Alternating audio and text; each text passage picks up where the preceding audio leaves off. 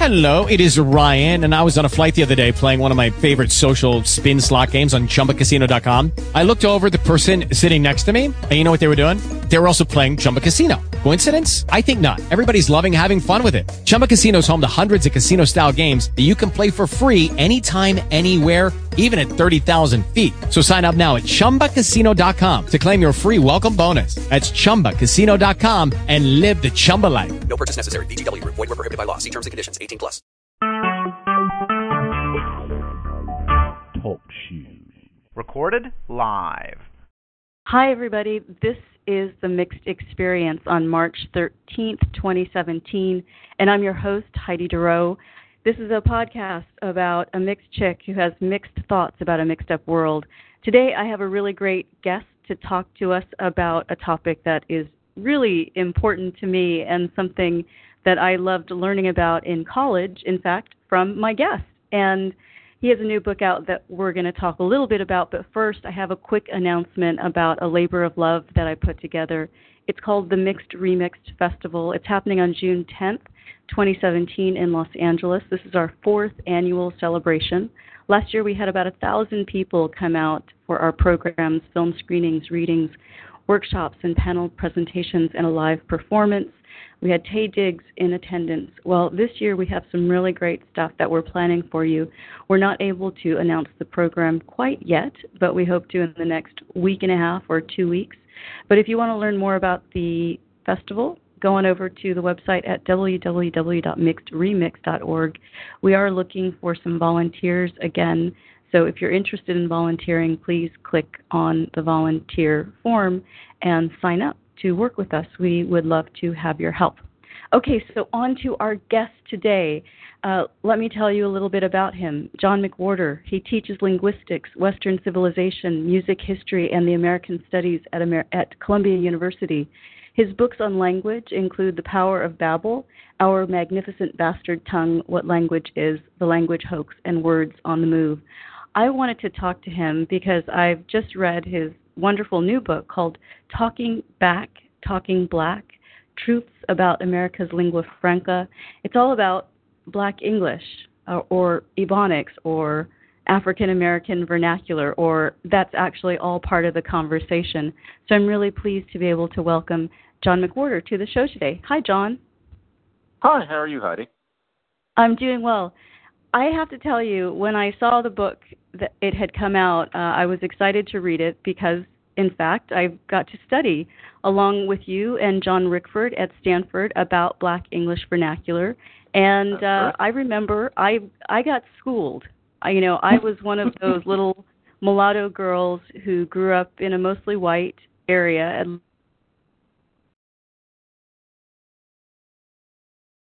for the first 11 years of my life. And my first encounter with Black English vernacular was pretty perplexing. And you get to school us in this book about why I was perplexed and how we can change it. One of the things that you write in the book right at the front is you say your goal for the book is enlightenment. What did you mean by that? Well, what I meant is that it's very easy to hear the way a lot of Black people talk casually, and to think that what they're doing is using a lot of slang and mostly making a lot of grammatical mistakes. You're taught that there's a certain kind of English that's the proper kind, and then there are grammatical mistakes, and Black English seems to be just full of them. And that idea just lasts and lasts, and when you and I were at Stanford together, it was very much in the air. About 15 minutes after Stanford, there was the Oakland Ebonics controversy, where you could see glaringly that the whole country thought that Black English was a complete joke, and we see it still today. And I wrote this new book out of a kind of a frustration because it seemed to me that there have been many great books written about Black English, including by John Rickford, who taught us both. He was my dissertation advisor. But it seems that beyond a certain circle, they only have so much effect because, and this is where I get a little unpopular, I think, but frankly, I'm used to it, as you probably know. I think that a lot of those books say, if you don't approve of Black English, you don't approve of Black people, and so you're a racist. And, I think that message gets through to maybe about 1 in 3 people, but there are 2 in 3 who think, no, I'm not a racist. I would be racist if I didn't think that they were using bad grammar and if I didn't help teach them not to. So I thought, well, how might you get through to that person?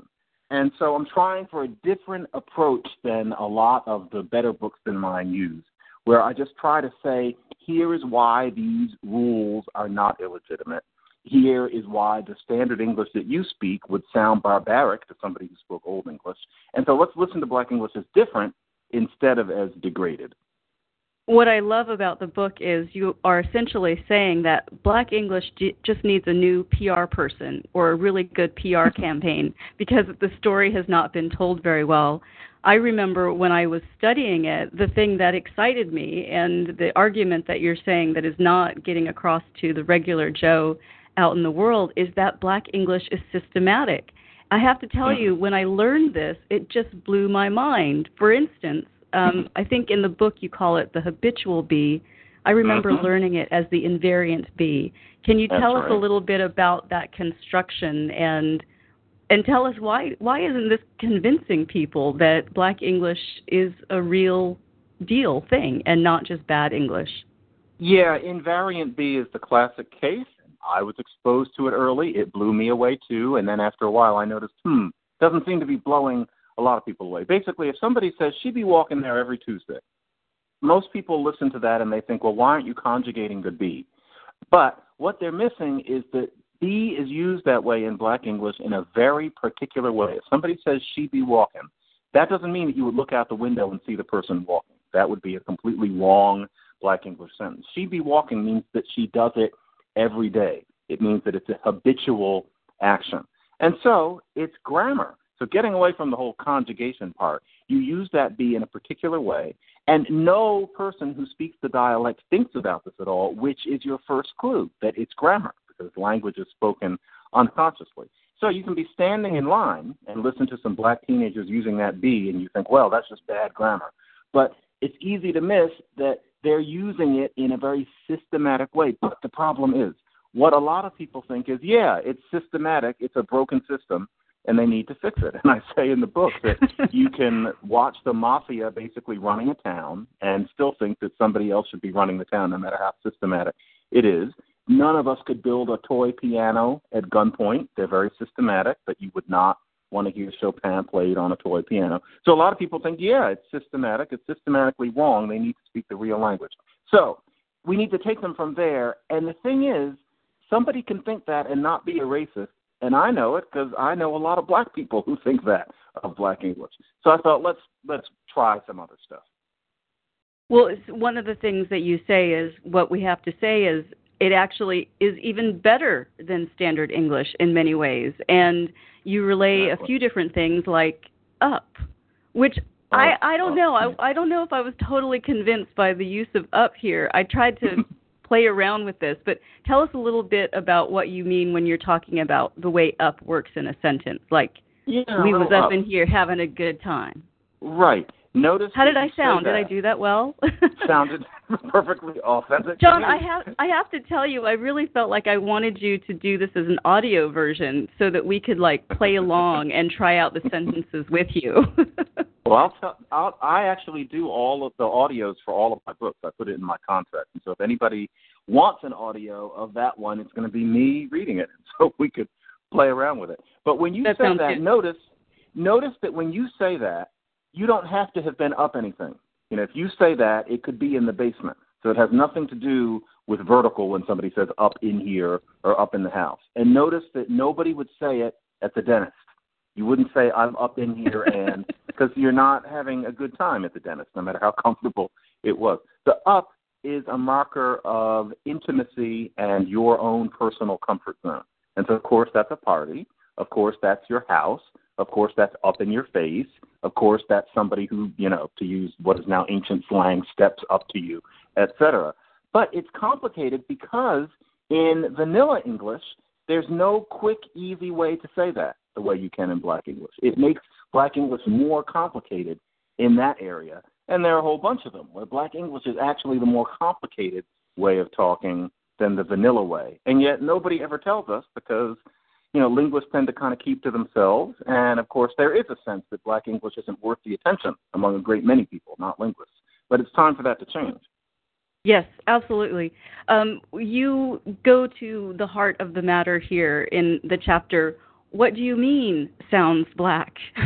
Don't black people just have Southern accents? So this is, this is a difficult thing to talk about because people don't like to hear that people sound black, especially in this age where we have a figure like the recent, I guess, reality star viral hit, Cash Me Outside girl, right? Like people people get upset when you sound black. So when you say, what do you mean sounds black, what do you mean? It's a tough concept because, for one thing, not everybody who's black, quote unquote, sounds black. And more these days, there's some white people who sound black. And we're trained to think that to even say that there's a such thing as sounding black, as opposed to maybe stepping around it and saying sounding Southern, is racist. And that's because we're taught that black English is bad grammar. So if you say somebody sounds black, then presumably you're insulting them by saying they have bad grammar. But there is a sound, and I think that anybody who grows up in America internalizes the sense that you can listen to somebody behind you, you can listen to somebody on the phone, you can listen to somebody down the street, and you know in a millisecond whether they are black or something else. And it's hard to put your finger on what it is, and you're never 100% right, but it's pretty close. And it's been shown by linguists many times that Americans are very good at hearing race without any kind of context or slang. And it is, and it's interesting, it's been studied in bits and pieces by people mostly who aren't presenting this to the linguistics community. People kind of stay away from really taking too big a bite because it's so sensitive. But it's about vowels. It's little vowel colorings that tip you off subconsciously if you grow up listening to lots of people talk that are black. And then there's also, and this is something that's only been studied a little, there's something about texture. There's something about the texture, not of your vocal cords. Of course, none of this is genetic, but just if you grow up around other black people talking the way black people talk quite subconsciously, you internalize the subtlest way of producing a sound. It's like different ways of singing or different ways of whispering. There's this subtle quality. It's one thing that it's called by linguists is something called shimmer that makes the difference between, for example, I'm going to take at random, you wouldn't have trouble distinguishing. You could listen to the voice of Viola Davis, and then you could listen to the voice of Melissa McCarthy. Everybody would know instantly which one of those people was black, even if you weren't told. And Viola Davis isn't slangy. Viola Davis doesn't sound like she's from the Mississippi Delta. And it's because of that shimmer. That's what it is. And I think that my chapter in this book is the first chapter that just takes that issue by the horns. And what I just wanted to say was, yes, there is a such thing as a black sound, and it's neither good nor bad, but we can't think that it's racist to say, oh, that person has a black cadence. Because what would be surprising is if there wasn't a black cadence. Basically, segregation creates such things, and we're not in a perfect country. And so, of course, people have different ways of talking, if that makes any sense. Absolutely. You actually point to the ways in which people can do both, and you point to our favorite people, Key and Peele, as great code switchers. Why do you think that they've been able to master both a black sound as well as I'm not going to say an NPR sound. They're not all white, but I guess a white sound. Those two actually are really masters at it because they occupy two worlds. They're biracial. They grew up in the very late 20th century. And so to the extent that you can lead lives that they've lived, of course, their vocal repertoire reflects it. And this was also true of a lot of black people in the past, but they weren't recorded as much, and so we can't hear them going up and down the spectrum the way we can Key and Peele. And there's more room in the public spectrum for black English, in comedy and music, and even when people are just being neutral. So there are people like that who have had that kind of experience. And the truth is, most black Americans, I don't know how you would put a number on it. Arthur Spears is one of the deans of black linguists, said way back in the 80s it's about 90% of black people who speak black English. But he's great, but I know that he was just guessing because it's the only thing you can do. I would say the vast majority, just leave it at that, speak black English to some extent and can switch and can also not speak it. To speak it without any of that sound that I talked about, there's no reason for anybody to, and that's not something most human beings could do. But in terms of the grammatical constructions and the slang, people can take that away. So there's a code switching involved, which is also why people get sensitive about being told, you speak the Black English dialect, because it implies that they can't speak the standard, which is not true. Black people have a larger repertoire than, I hate to put it this way, but vanilla people. It's a larger English. The first book I wrote about language was called Word on the Street. That's kind of cute, but my title for it was A Larger English, and they wouldn't let me call it that. But I'm going to mention that now. Oh, good. Well, one of the people that you talk about in the book, and is obviously a great example of this, is President Obama. I call him President Obama. I will go with that. Yeah. he was often criticized because he would go into a kind of Black English vernacular or a certain cadence that he had when he was in African American groups, as opposed to what he would do for a State of the Union address, and he was criticized for that. You talk about how we can't see that kind of code switching as disingenuous, really. We really, as Americans, don't understand that. And we would baffle possibly most people in the world with how unfamiliar we are with the fact that a typical life can be lived switching and toggling between two dialects. During President Obama, I agree with you right there, President Obama's tenure, I had experiences with an awful lot of people, some of them white, some of them black, and the black ones were neither old nor Republican nor stuffy, who actually thought that Obama was being fake when he would apply a black cadence to a black audience. A black woman of about our age lit into me on MSNBC for saying it was okay for Obama to code switch like that, because she thought that he was just putting it on. And, you know, I when that many people are under a misimpression, the proper response is not to say they're crazy. The proper response is to think they're reasonable. Why do they think that? What is the sticking point? And it's just that, you know, we're not Egyptians. If you know an Egyptian, if you know a Lebanese, if you know a Moroccan, they'll say, oh, I speak Arabic. But really, they speak two languages. There's the local Arabic and the standard, and they're like Latin and Italian. They don't even think of it. And so often tell them, do you realize that those are two different languages? It doesn't really occur to them day to day. It's just normal. It's called diglossia, but I don't like using that kind of terminology in public because that sounds like a disease. But Black English is a matter of being diglossic. And so, of course, Obama would do that. I'll bet he's so perplexed that anybody had a problem with it. So that's why I bring him up in the book about that. Last thing I wanted to talk to you about, and it's not necessarily something you talk about in this way in this book, but when I was studying it with you back in the 1990s, late 80s, oh my God, it was so long ago. I know. So embarrassing. In any event, at that time, one of the big topics in Black English vernacular was about this idea of convergence or divergence. Is that a piece of the scholarship? And if so, what's happening now? Because I feel like maybe it's doing both at the same time, because it's picking up new users through the media, through music, through just cultural associations.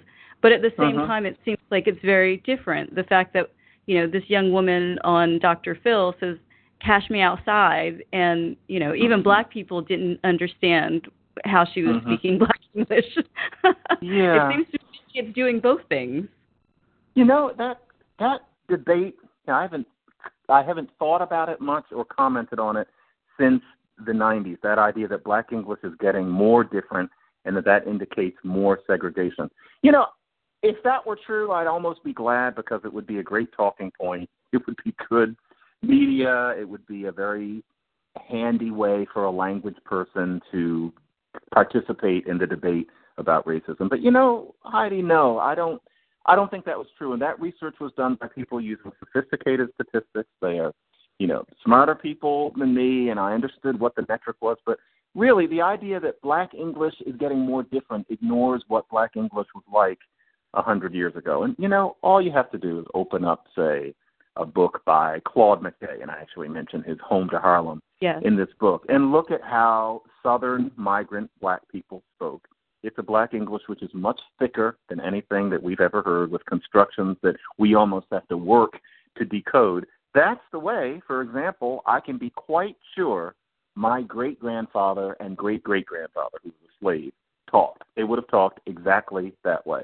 Now, they weren't recorded, but there is some Black English. Now, the idea that the Black English spoken by somebody in certain neighborhoods of Chicago today is more different from standard English than the way those people's great-grandparents spoke, just simply no. I don't agree. Mm-hmm. And that debate seems to have died down, but I always found it a little ahistorical. Some of them, if they're listening to this, are going to hate me for that. But I think that they need to think about how slaves sound on the ex-slave recordings and things like that. No.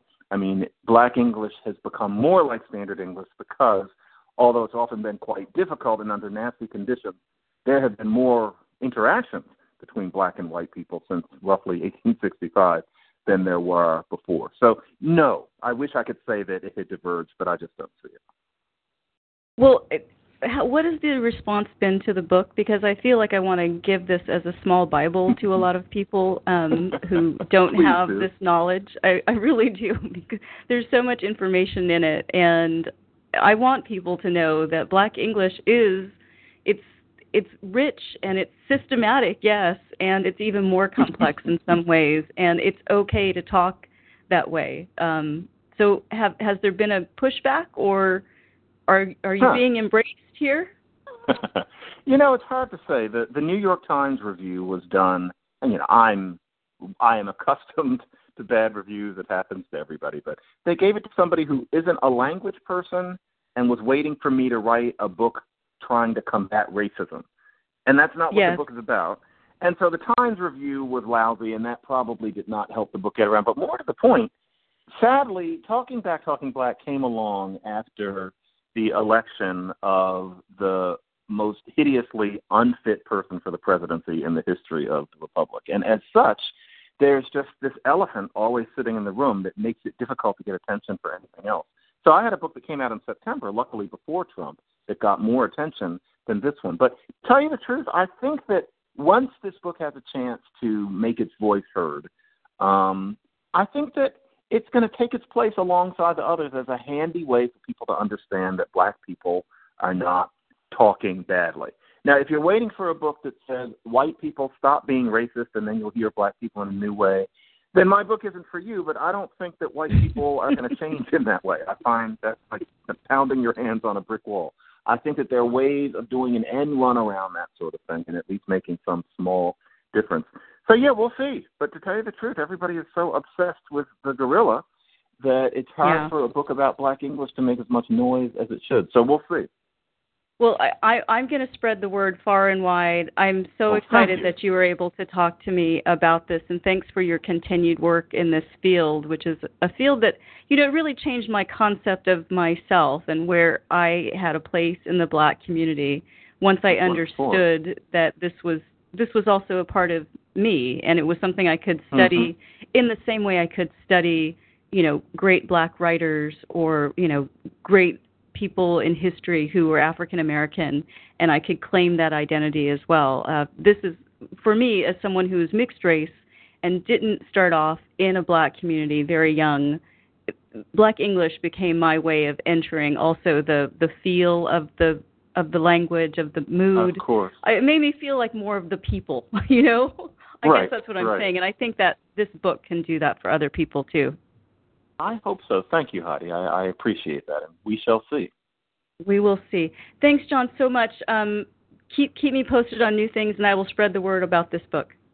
Thank you. I will, and have a wonderful day. Thank you. Bye-bye. Bye-bye. Okay.